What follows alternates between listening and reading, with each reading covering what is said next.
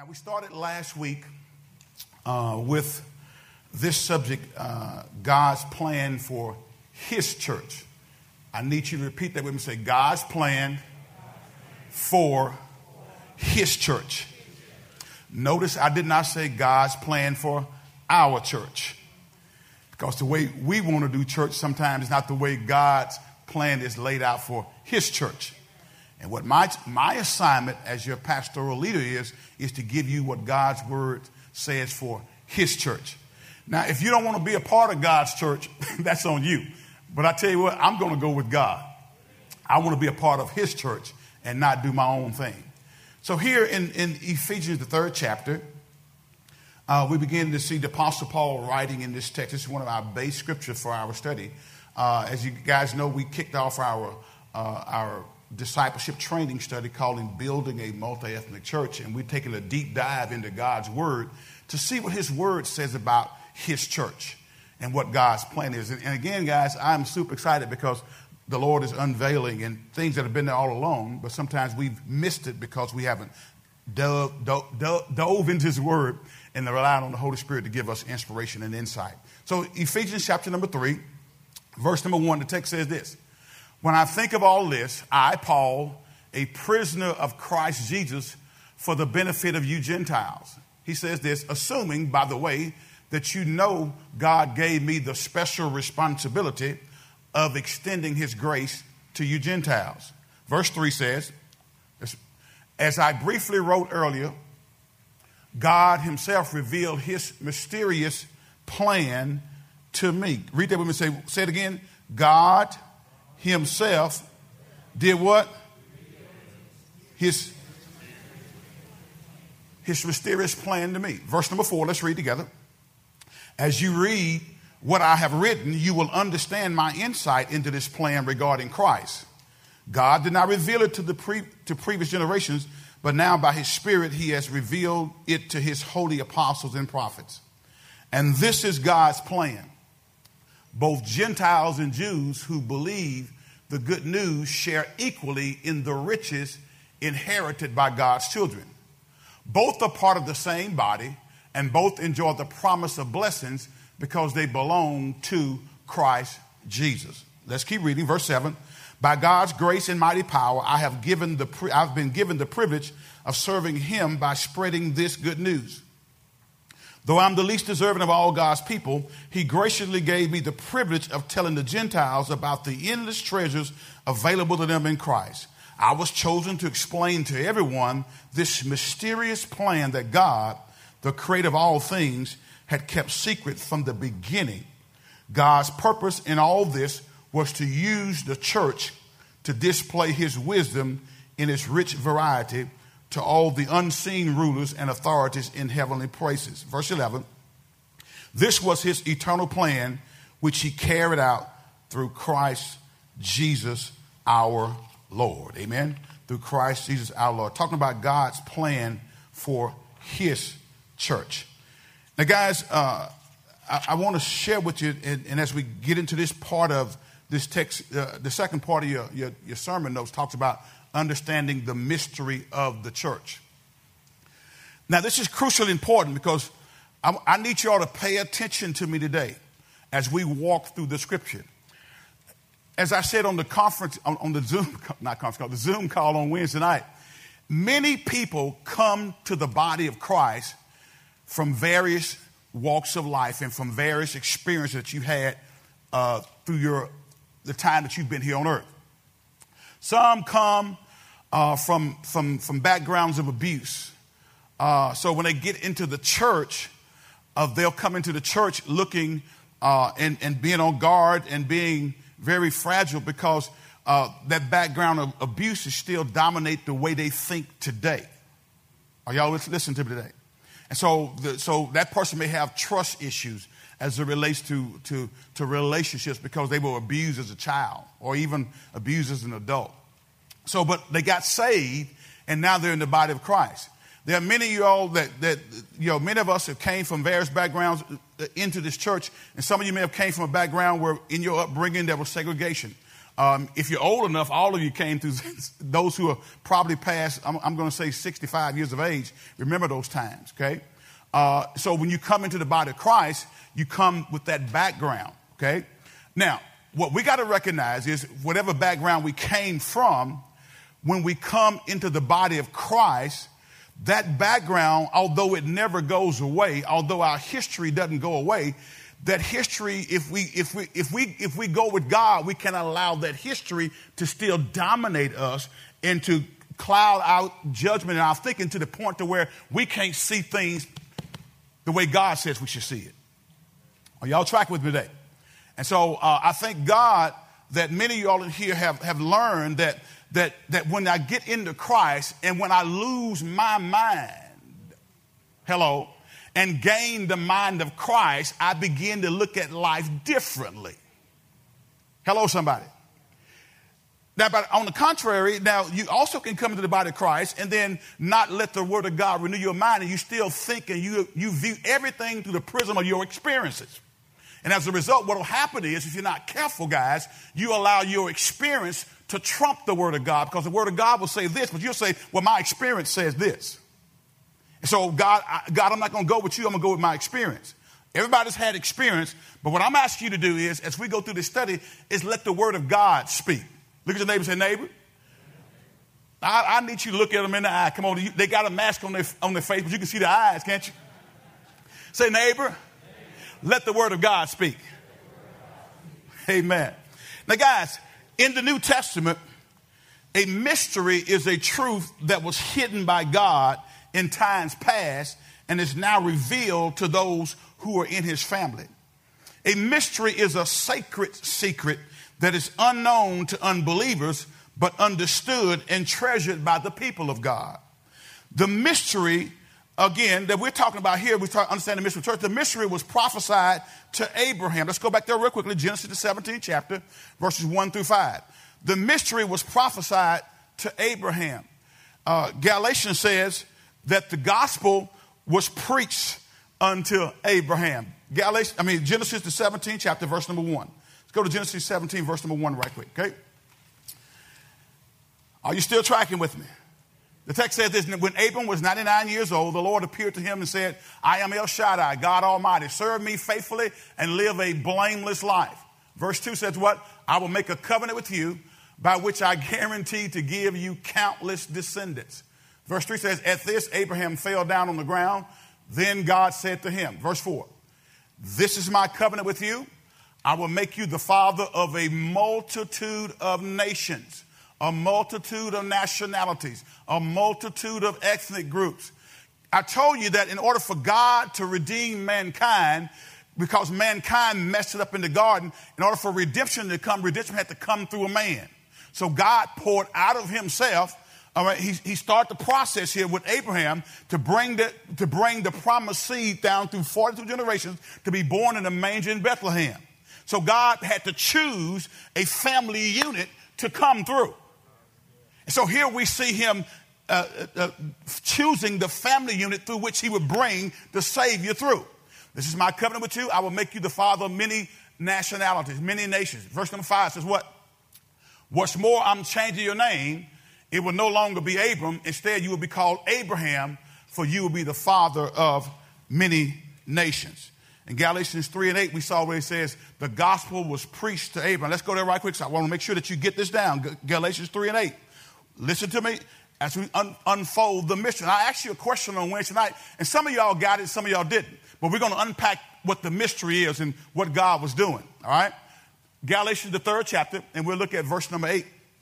Real quick, it says, and the scripture, foreseeing that God would justify the heathen through faith, preached before the gospel unto Abraham, saying, what was that gospel he preached? In thee shall all nations be blessed.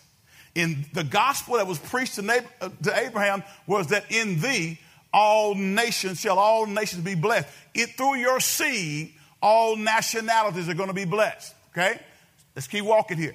Now, as we look at this, guys, it's critically important for us to get understanding. The mystery is important for 4 different groups in this text that we find ourselves in back in Ephesians, the 3rd chapter. Let's look at those 4 groups, four entities, if you will.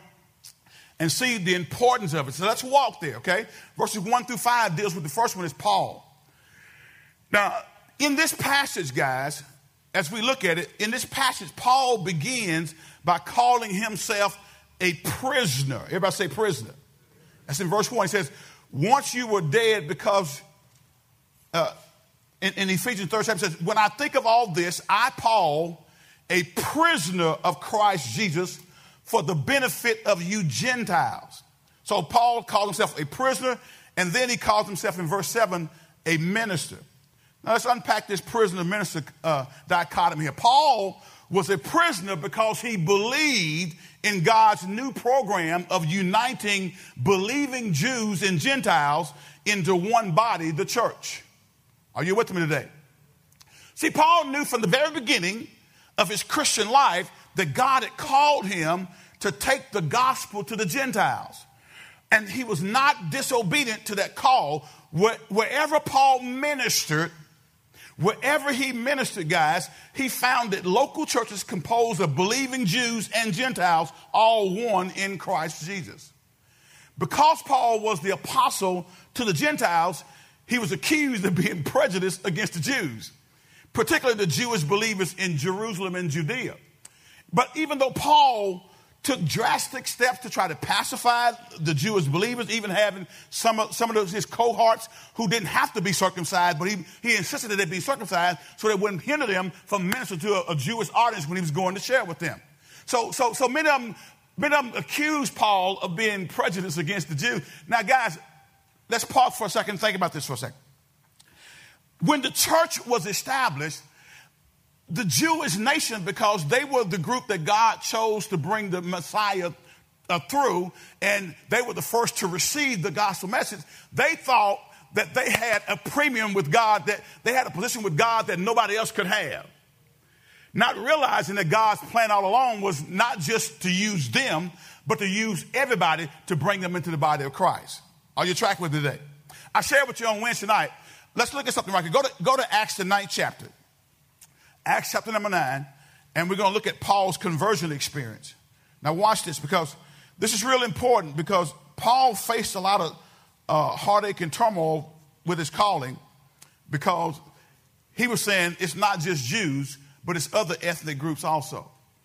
And this is important, guys, because as we as a church seek to become what God said we should have been all along, you got to be careful that you don't come into that you don't sit here in the church and say, like I told you, that lady said in that dream, where that vision where the demonic spirit says, I don't want to change. I want to remain the same. And there are people who says, I don't want to change. I want to remain the same. Leave me alone. I like it the way it is. I'm here to tell you, when you go with God and when you grow with God, you cannot remain the same. And particularly when we see the mystery of the church and see what God says in his word, if we're going to be who we say we are, because I'm not so convinced that everybody who say that they're a Christian are really a Christian. As a matter of fact, I know that to be true. Because you can sit here anytime, listen to me carefully now, anytime that you can say that you love Jesus but hate your brother, something ain't right. As a matter of fact, I'm going to put Bible on it. God says you can't love me who you haven't seen and then hate your brother who you see every day. So if you got a problem with somebody based on the way they look on the outside, you got a problem with Jesus. And you're going to have a problem in this church because we're going to preach Jesus. And if you got a problem with Jesus and we preaching Jesus, you're going to have a problem in the church because we're going to preach Jesus. Can I get a witness? All right? So watch this. Let's get back. What did I tell you? Go to Acts 9th chapter. I didn't tell you what verse did it. Brother Zay, I know you're waiting on me, brother. So Saul, to make the long story short, on the road to Damascus, met the resurrected Savior. And he had a conversion experience. And we saw on Wednesday night, look at verse number 15. The text says, but the Lord said, go. He's talking to Ananias here, guys. Let's back up in verse number 13. Verse number 11. Can we go to verse number 11? Let's read it again. It says what? The Lord said, go over to Straight Street to the house of Judas. when you get there, ask for a man from Tarsus named who? Saul. Who's he talking to here? And now he's talking to Ananias here. The Lord is talking to Ananias. Ananias is a Christian. Y'all got that? He's a Christian. And he's talking to Ananias, right? He says, when you get there, ask for a man from Tarsus named Saul. He is praying to me right now. Look at the next verse. Let's read together. It says what? I have shown him a vision of a man named Ananias coming in and laying hands on him so he can see again. You know, Saul, whose name is later changed to Paul, was blinded on the road to Damascus. So Saul, whose name is changed to Paul, was over there praying. God already given the vision that a man named Ananias is going to come in and lay hands on you so you can receive the sight again. But now watch Ananias' response. Here's why I need you to hone in on this, because see, many of you all come to the church and you allow your experience to dominate your response. And when God's word says one thing, you say, my experience says something else. And God, I know what you said in your word, but I don't believe your word because my experience is too strong. I need y'all to walk with me today. Watch this. But Lord, it didn't say quietly said Ananias, did it? It said, what does the word exclaim mean? Dramatically. God, but Lord, I've heard many people talk about the terrible things this man has done to the believers in Jerusalem. And he is authorized by the leading priest to arrest everyone who calls upon your name. Watch this. But the Lord said, everybody say the Lord said, go, for Saul is my chosen vessel, my chosen instrument to take my message to the Gentiles and to kings, and as well as to the people of Israel. Saul was given an assignment to take the message to whom? To whom? The Gentiles. Other ethnicities besides the Jews, and to what? To kings, those who are in political authority, and as well as what? To the people of Israel. So even though Paul was sent to the Gentiles, this says he was sent to everybody. So the gospel is for everybody. Are y'all tracking with me today? All right, so watch this. So as well as the people, let's keep reading. Come on, let's go. And I will show him how much he must suffer for my name's sake. Can we keep reading? Let's go. This is what? So Ananias went and found Saul. Ananias, watch this, guys. Ananias was a little reluctant at first until he got a word from God. And some of y'all are a little reluctant. I know some of y'all, I used to, can I talk to y'all honestly right quick? Do y'all mind? Listen, y'all don't know me by now. If you can't stand honesty, you better not come to this church, because I'm going to teach you what the word of God says. I used to say this, and y'all heard me say this all the time. I used to say when I was working at the bank, when some of my white brothers and sisters would say, brother, man, I want to come to your church. Is it okay if I come to your church? And I was flabbergasted because they were saying, is it okay if I come to your church? I'm like, why wouldn't it be okay? Until we start teaching this. And then some people start saying, I don't know. What you doing? I told you the question I got the other week for somebody, which I appreciate questions. I love questions because I don't know what you're thinking if you don't give me your questions. The question was basically who authorized us to talk about to become a multi-ethnic church. That was basically the question. Was it a vote of the membership? Was it an administrative decision or whatever? And my answer to that, in all honesty, and guys, listen, I don't mind questions because we got to get to the heart of the matter. This brother here, this sister over here may be just like Ananias. Ananias was looking back at past experiences. And so when you look at what the Bible teaches, this is not a democratic decision. The church has to follow the word of God. So we're just becoming who God said the church should have been all along.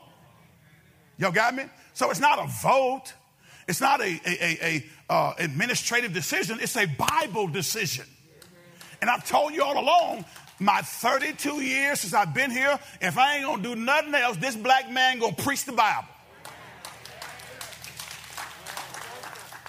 And if you can't stand that, I love you.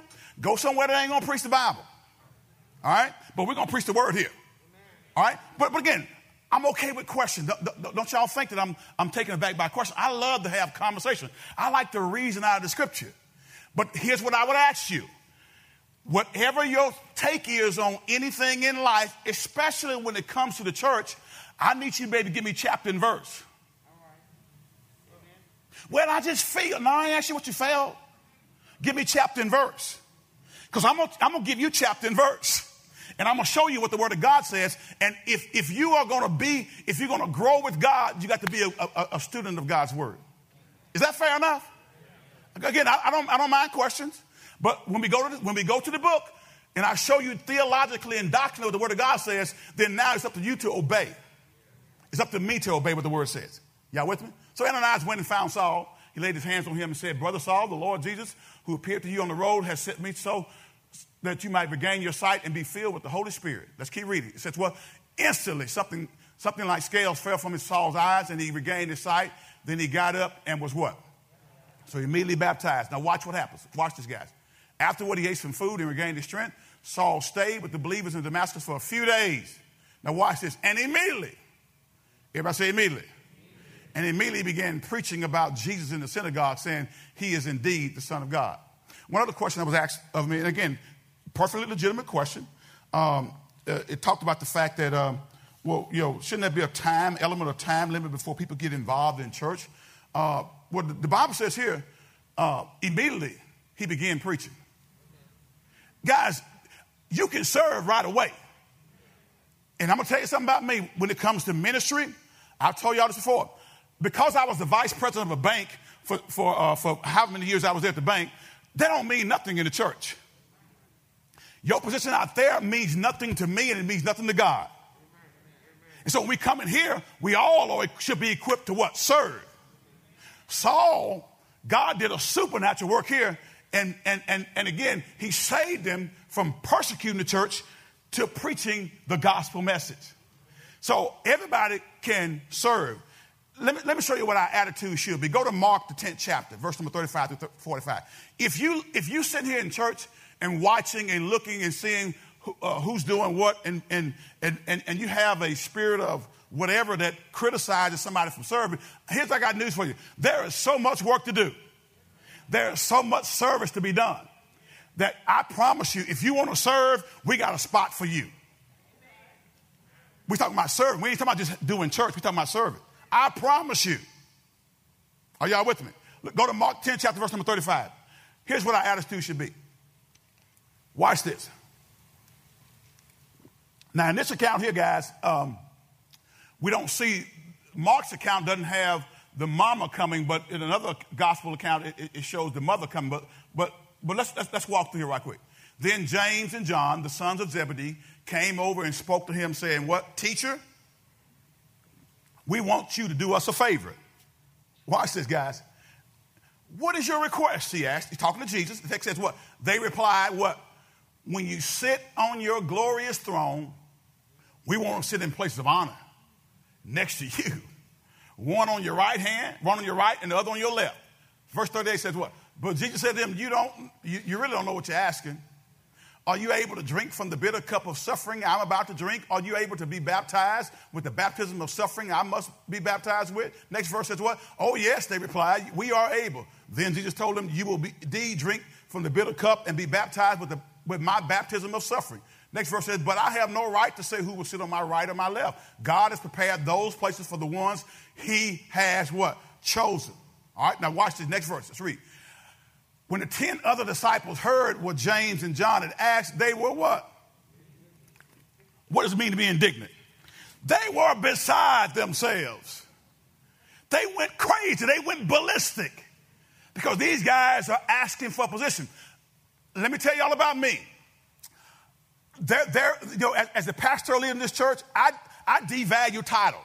I really do. I mean, titles have their place, but I devalue them because I don't want anybody coming in looking for a title. I want somebody coming in looking to serve.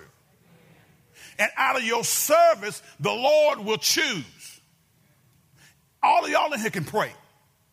Everybody in here can serve. Everybody in here can expound on what the scripture told them.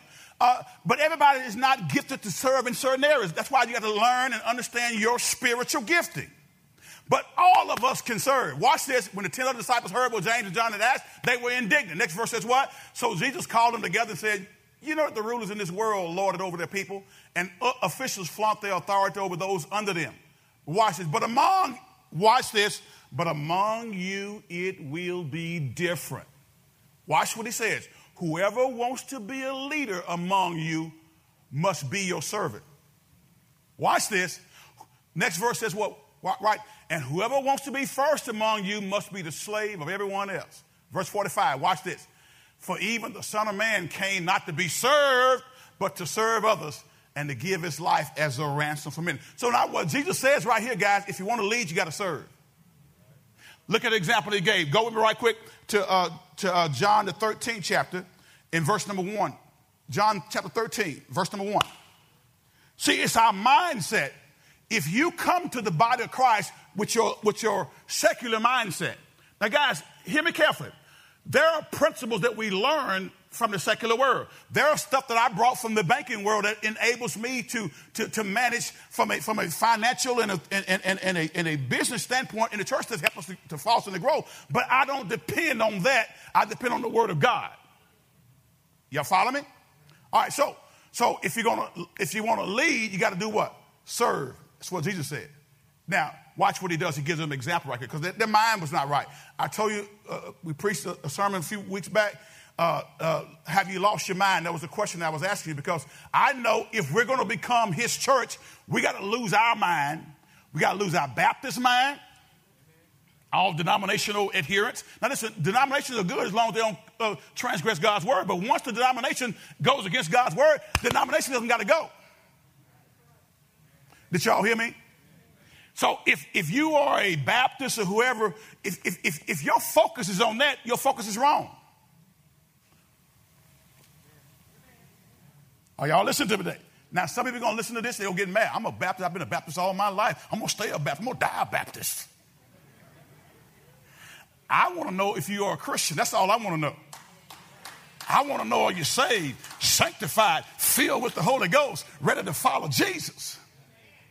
Don't give me that. Come on now. Because it's those who are willing to follow Jesus that's going to get the will of God done. God's plan for his church. Watch the text says, but before the Passover celebration, Jesus knew that his hour had come to leave this world and return to the Father. He had loved his disciples during his ministry on earth, and now he loved them to the very end. How many of y'all know Jesus loves you?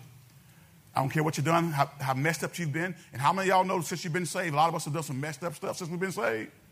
Am I the only one here that's messed up since we've been saved? Can I raise my hand so you can raise yours? How many of y'all have messed up since you've been saved?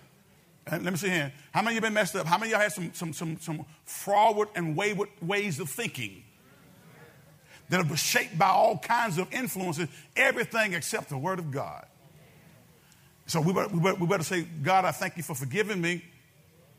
It was time for supper, and the devil had already prompted Jesus, son of Simon Iscariot, Judas, son of Simon Iscariot, to betray Jesus. Watch the text. It says what? Jesus knew that the Father had given him authority over everything and that he had come from God and would return to God. Text says this, so he got up from the table. Here's the example of what service looks like. Guys, I told you there's enough for everybody to do.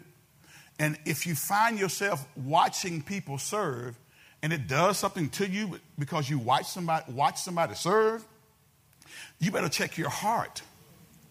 Because what I would tell you as a pastor, come on, let's serve. We can serve together. There's much work to be done. The harvest is plentiful, but the laborers are few. So he got it from the table, took off his robe, wrapped a towel around his waist.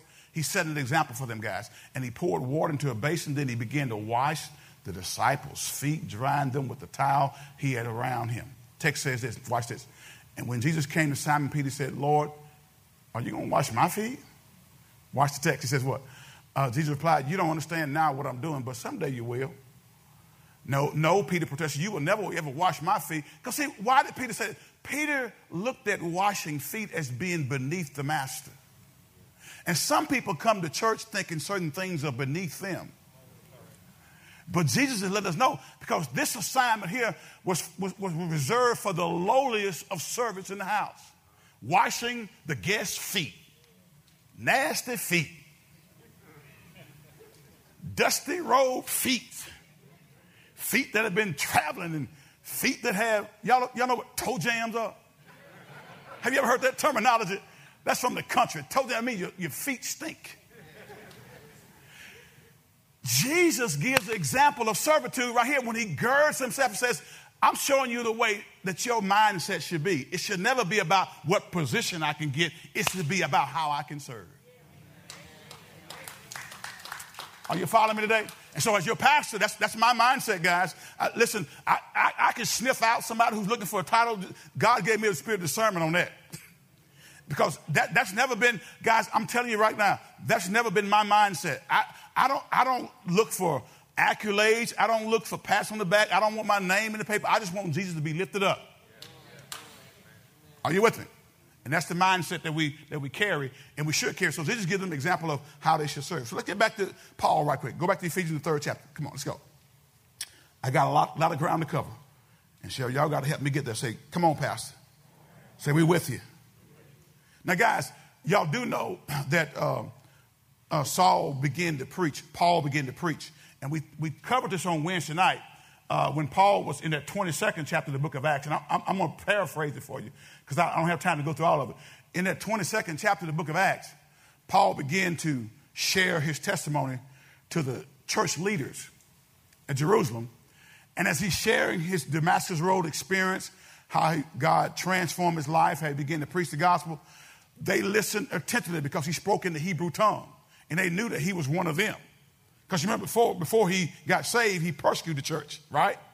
So as he went down, you go back and read it in that 22nd chapter, they were all with him, guys, and they were following him, and they were silent and they were at peace until he said one thing.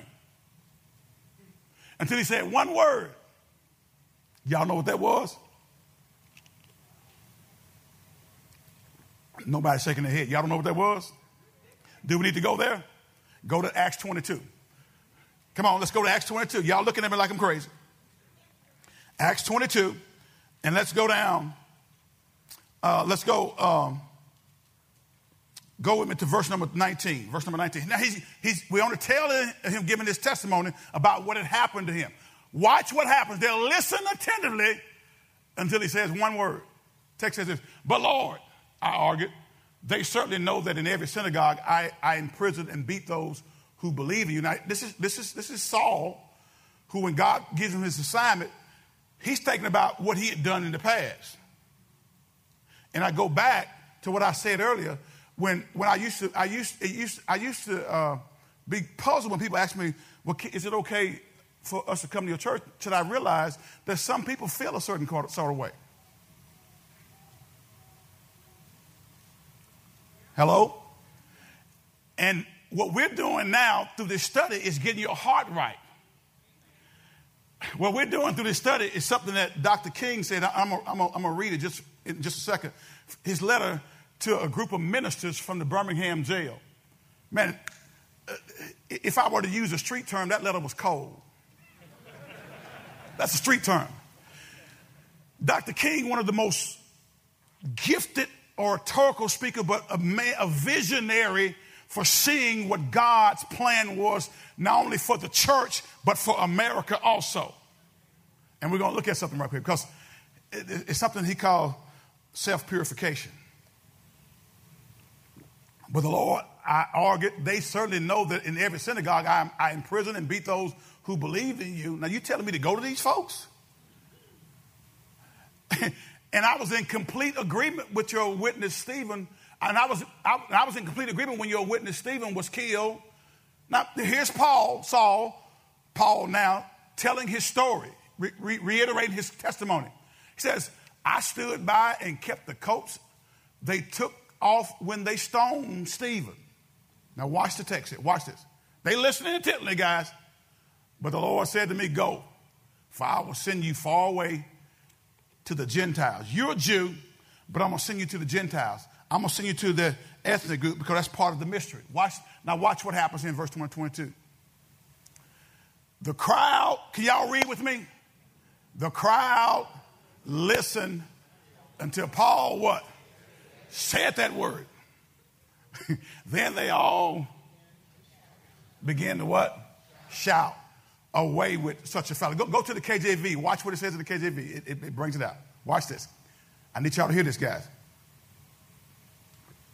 Y'all pray for my voice. He says, let's back up. Go to verse number 21 again. 21 in the KJV. And he said unto them, depart, for I will send thee far hence unto the Gentiles. Now Paul is retelling his testimony, and when he says, I will send thee, God told him, I will send thee far unto the Gentiles, what happens? Watch the next verse. And they gave him audience, unto this word, and then they lifted up their voice and said, away with such a fellow from the earth, for it is not fit that he should live. When he said that God told me to take the gospel to the Gentiles, they wanted to kill it. They listened to him up to that point because they know he was a Hebrew. He spoke Hebraic language. They knew that he was a former Pharisee, but until he said that, they were cool, but they wanted to kill him after that. Now let's get back to the text. Go back to Ephesians, the 3rd chapter. Are y'all following me? But guess what? It didn't stop Paul, right? Because he kept on going. Are y'all with me today? Now watch this, guys. Paul was not a prisoner. Paul was a prisoner, and he got into a lot of trouble because he was taking the message to the Gentiles, other ethnic groups. All right? And the Jews who thought they had a patent on God got disturbed because he was taking the message to other ethnic groups. So Paul was not a prisoner. Paul was not a prisoner because of the mystery, but not only was he a prisoner, but he was also a minister. God gave him a dispensation that he might go to the Gentiles, not only with the good news of salvation through Christ, but also with the message that Jews and Gentiles are now one in Christ. Let's get back to Ephesians, the 3rd chapter, guys. I got to walk you through this. Now, guys, y'all heard me use the word dispensation before. And it comes from two Greek words. One, oikos, O-I-K-O-S, which means house. And another Greek word is nomos, N-O-M-O-S, meaning law. Our English word economy is derived directly from the Greek word oikonomia, the law of the house, okay? Or a stewardship or a management. God has different ways of managing his program from age to age, right? And these different stewardships are sometimes called dispensation. We are no longer under the dispensation of law, but we're under the dispensation of grace. Are y'all with me today? So God has different ways. Now listen, God's principles don't change. Are y'all listening to me? His principles do not change. His word does not change, but his methods of dealing with mankind do change over the course of history. Y'all heard me say this time and time again. Be married to the message, but not the method. Repeat that with me. Say, be married to the message, but not the method. Because if you do, you're gonna get discouraged, and you're gonna get bent out of shape with me and everybody else. I thank God for the Sister Henrys of the world and Sister Galloways and Mama Kirk and Moselle Adams and the Deacon Charles Hardemans and Faye Lampkins and others who have been at this ministry with me for 32 plus years. Now, they've seen a lot of changes. And if I'm a man of wisdom, I know that every change that they've seen they didn't like. What I say they like, it wasn't necessarily, their preference. But you know what I never heard them do? Complain. Because they knew when I showed them something in the scripture, that's what we were going to go by. And that's what I've said all along. I know that when we stop singing certain types of hymns, they may have said, well, I like a little bit of that. Come on. And there's nothing wrong. We all have our preferences. But when that flow changed, they didn't complain. They kept praying.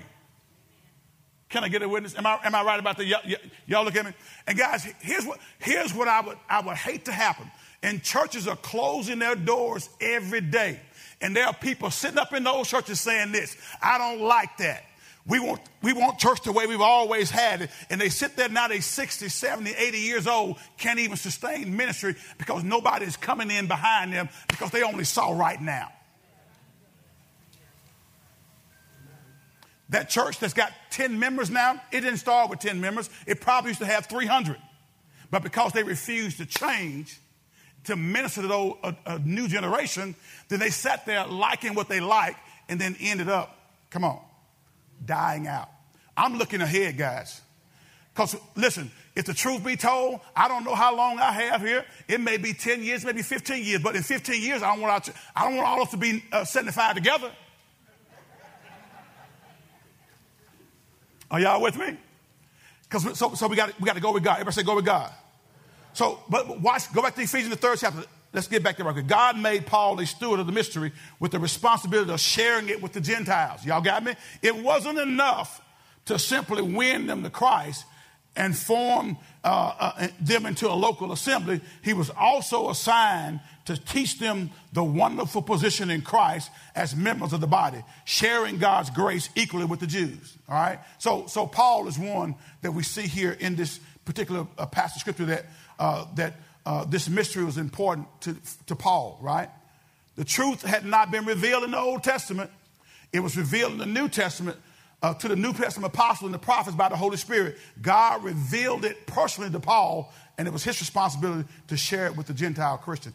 This was the dispensation God had given him. Now look at the Gentiles. That's the next group. Verse 6 through 8. Watch what it says in 6 through 8 of Ephesians, the 3rd chapter. Verse 6 through 8. It says, and this is God's plan. Both Gentiles and Jews who believe the good news share equally in the riches inherited by God's children. Both are part of the same body. Now listen, let's bring it up to modern day terms. Sometimes when we read Jews and Gentiles, we kind of just move past that real easily.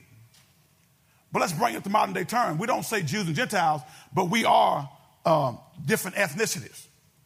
Jews and Gentiles. Let's say black, white, Hispanic, Asian, or whatever ethnicity you are. There's all kinds of ethnicity. Guys, do y'all realize there's only one race? There's only one race. So quit saying different races. We're not different races. There's only one race. That's the human race. Every last one of us sitting in here and everybody on this globe was born from Adam and Eve. We came from one seed. So there's only one race, but there are different ethnicities. Are y'all tracking with me today? All right. So as we look at this, so Paul was this message was important to Paul, but this message was also important to the Gentiles. If you read Ephesians 2:11 through 22, we don't have time to go there. You'll discover that Christ's work on the cross accomplished much more than the salvation of individual sinners. It reconciled Jews and Gentiles to each other and to God. Jews and Gentiles, different ethnic groups, to each other and to God. The third group, which I want to unpack this just for a second. The third group is the angels. Look at verses 9 and 10. This is that mystery that I gave you on Wednesday night. Some of you got it, some of you didn't. But I want to unpack it real quickly. Now, this kind of message today, guys, I want you to think. Because if God's plan for his church is being laid out in the scripture, my question to us today is, how will we pursue it? Amen? If we're going to be what God called us to be, how are you going to pursue it? Verse number 9 says what? I was chosen to explain to everyone this mysterious plan that God, the creator of all things, had kept secret from the beginning. All right? Have kept secret from the beginning. Verse 10 says what? God's purpose in all this was to use the church to display his wisdom in his rich variety to all the unseen rulers and authorities in the heavenly places. Now watch this. If you're like me, you probably ask yourself at one time, why did God keep his secret about the church hidden for so many centuries? Certainly the Old Testament clearly states that God will save the Gentiles through Israel, but nowhere are we told that both Jews and Gentiles will form a new creation, the church, the body of Christ. It was this mystery that the Spirit revealed to Paul, guys, and other leaders in the early church, and that was so difficult for the Jews to accept. Paul tells us in verse 10 that the principalities and powers, as the KJV says, or as the NLT puts it, unseen rulers and authorities in heavenly places. That's not governmental officials, guys. Those are angelic beings, both evil and good angels. Look back with me at that verse again. Look at verse 10. It says, God's purpose in all this was to use what? The church. To do what? To display his wisdom in his rich variety to all the unseen rulers and authorities in heavenly places. Guys, God is educating the angels by means of the church. Do y'all understand that? He's educating the angels by the means of the church. Angels are created beings, but they're not omniscient. They don't know everything. They are ministering spirits who are sent on assignment to do what God told them to do. In fact, Peter indicates that during the Old Testament period, the angels were curious about God's plan of salvation then being worked out on the earth. I don't have time to go to, but write down 1 Peter chapter number 1, verses 10 through 12. 1 Peter 1, verse 10 through 12. They were curious about God's plan on earth. They didn't know it all. Now, certainly, guys, the angels rejoice at the repentance of a lost sinner. We see that in Luke 15 and 10. And Paul suggests that the angels watch the activities of the local assembly. We see that in 1 Corinthians 11 and 10. Because it says we are made a spectacle unto the world and to angels. That's what he wrote in 1 Corinthians 4 and 9. What then, guys, do the angels learn from the church? Because when we go back, verse 10 says this. Look with me again at verse 10. It says, God's purpose in all of this was to use the church to display his wisdom in his rich variety to all the unseen rulers and authorities in the heavenly places. Well, what do the angels learn? They learn about the manifold wisdom of God. Certainly the angels know about the power of God as seen in his creation, but the wisdom of God as seen in his new creation, the church, is something new to the angels. Unsaved men, including wise philosophers, look at God's plan of salvation and consider it foolishness. You go to 1 Corinthians chapter number 1, verse 18 through 31. The Bible says that men counted foolishness that God would use preaching to get people saved. But that's God's manifold wisdom. But the angels watch the outworking of God's salvation and they praise his wisdom. In the KJV, Paul calls it manifold wisdom.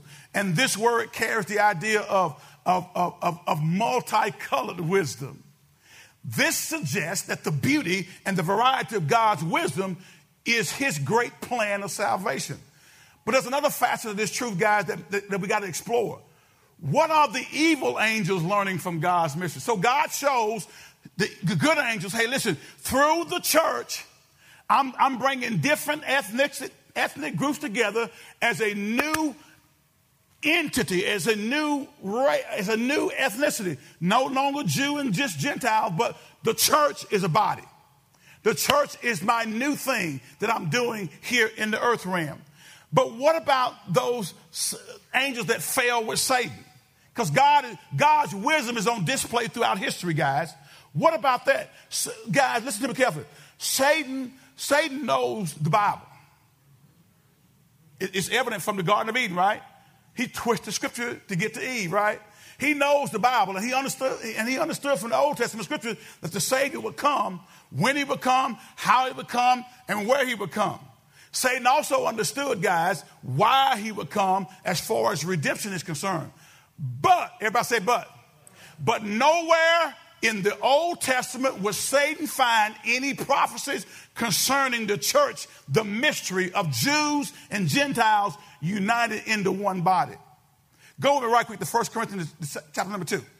1 Corinthians 2, verse 1. Watch this. Come on, gotta move. I only got a few minutes, okay? Y'all still with me? Satan could see unbelieving Jews rejecting the Messiah, and he could see Gentiles trusting the Messiah, but he could not see both believing Jews and Gentiles united into one body because it was a mystery. Watch what the text says. Paul writing to the church of Corinth, when I first came to you, dear brothers and sisters, I didn't use lofty words and impressive wisdom to tell you God's secret. Watch this. Next verse. For I decided that while I was with you, I would forget everything except Jesus Christ, the one who was crucified. Keep reading. I came to you in weakness, timid, and trembling. Text says, and my message and my preaching was very plain. Rather than using clever and persuasive speeches, I relied only on the power of the Holy Spirit. Next verse says, I did this so you would trust not in human wisdom, but in the power of God. Paul says, I didn't come with fancy speeches. I came with word plainly, not in human wisdom, but in the power of God. Next verse 3. Yet when I'm among mature believers,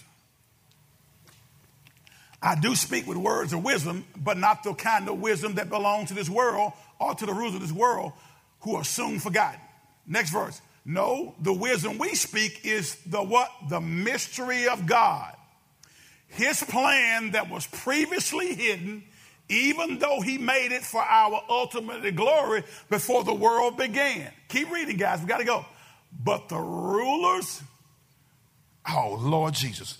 Read it with me. But the rulers of this world have not understood it. If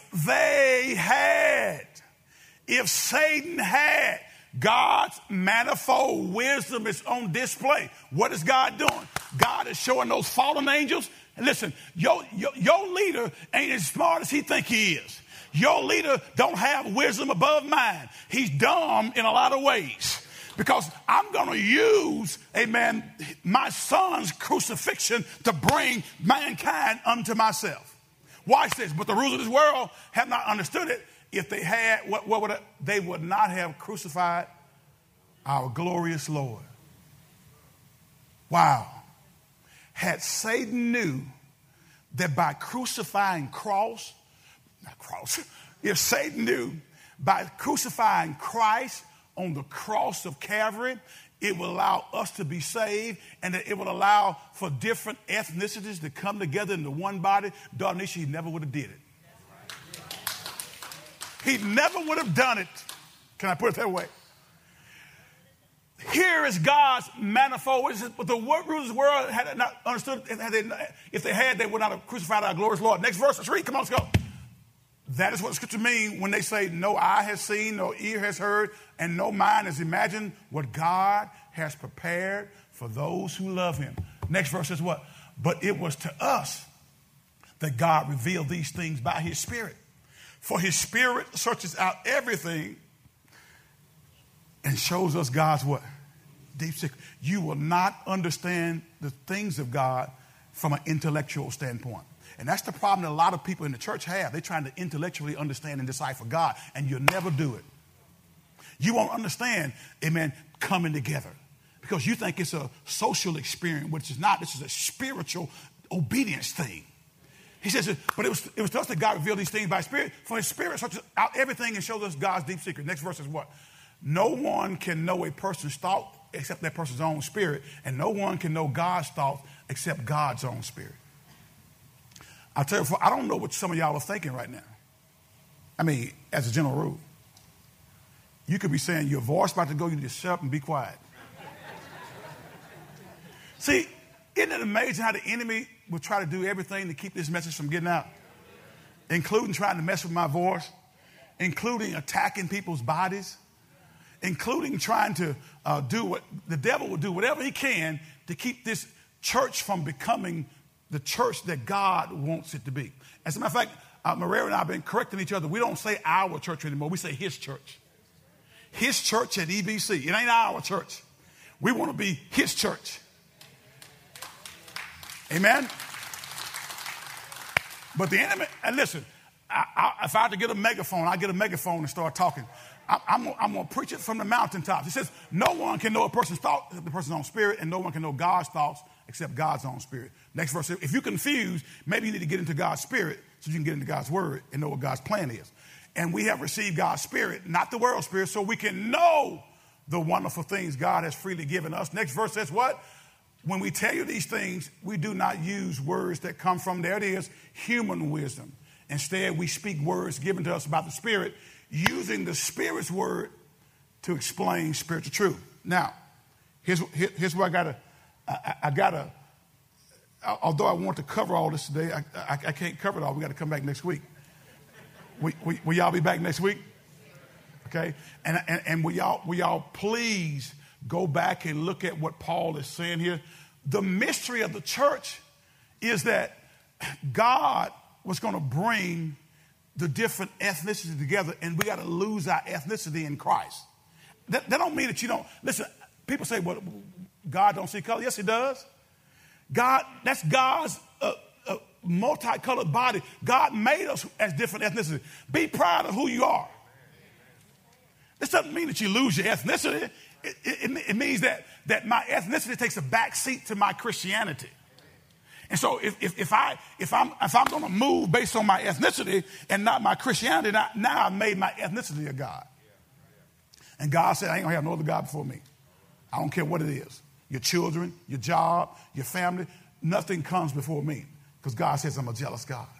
When we tell these things, we do not use words that come from human wisdom. Instead, we speak words given to us by the Spirit, using the Spirit's word to explain spiritual truth. Next verse. Come on, let's go. Now, here's where I got to bring some of y'all along. But people who aren't spiritual, and there's a lot of y'all in the church who are not spiritual. When I say that, I don't mean that in a derogatory manner. You're baby Christians. I'm hoping that you're saved. I don't know that. That ain't me. It's not my call. God's going to do that. Here's what I do know. If you hate people and say you love God, you're lying.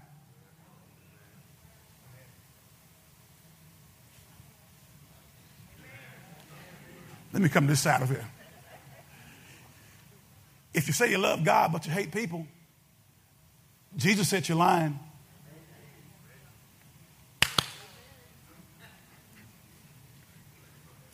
If you say you love God, but you hate people, you're lying. If you say you love God and got a revelation knowledge of him, but even though you're saved, but you're treating people differently based on what they look like on the outside, God's got a problem with you. And if you his and you're doing that, God's going to deal with you. Do you hear me? I don't care if you're black or if you're white or if you're Hispanic or you're Asian. If you name the name of Christ, but you're dealing with people based on what they look like on the outside, God has a problem with you. And if you belong to him, he's going to deal with you. And listen to me, God would love for you to just hear his word and obey, but most people are hard-headed. We got our own way of doing things, so we'll keep doing the way we've always done it. So God has to go to a different level. He has to touch your circumstances. Hello? He did it with Joseph. And he used Joseph mightily. But he had to deal with Joseph because Joseph had a little pride in him. He'll touch your body. Huh?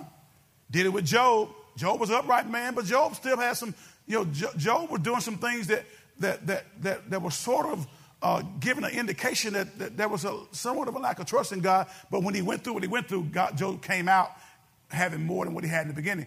But God will discipline those who belong to him. So what I'm telling you is, let's find out what the word of God said. But people who aren't spiritual, and that's why when we go through this study, stop judging and making your determination before you go through the word. But people who aren't spiritual can't receive these truths from God's Spirit. It all sounds what? Foolish to them, and they can't understand it. That's why your cousin can't understand. Why are you doing that study?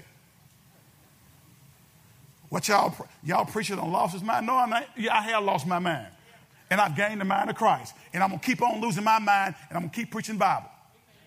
Watch what it says. It all sounds foolish to them, and they can't understand it. Don't you realize they can't understand it? They're not in the Word. But you need to be in the Word. If you can't understand it, what I'm going to challenge you to do is get in the Word. It all sounds foolish to them, and they can't understand it. For only those who are spiritual can understand what the Spirit means. Watch this next verse. Watch this. Those who are spiritual can evaluate all things, but they themselves cannot be evaluated by others. Last verse. For who can know the Lord's thoughts? Who knows enough to teach him? But we understand these things, for we have what? The mind of Christ. So if you don't have the mind of Christ, you're not going to understand these things.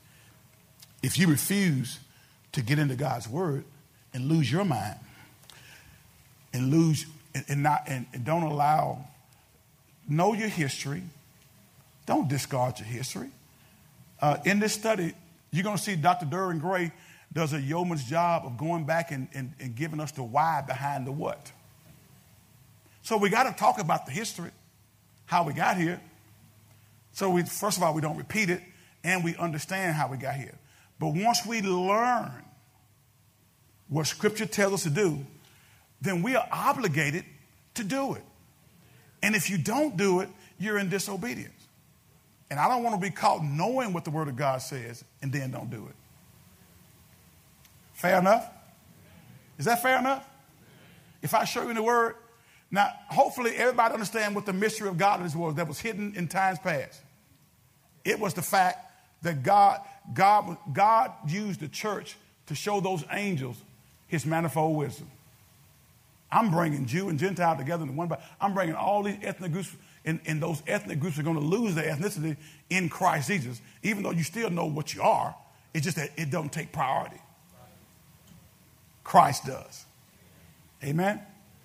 Every head bowed, every eye closed. Father, we thank you and praise you.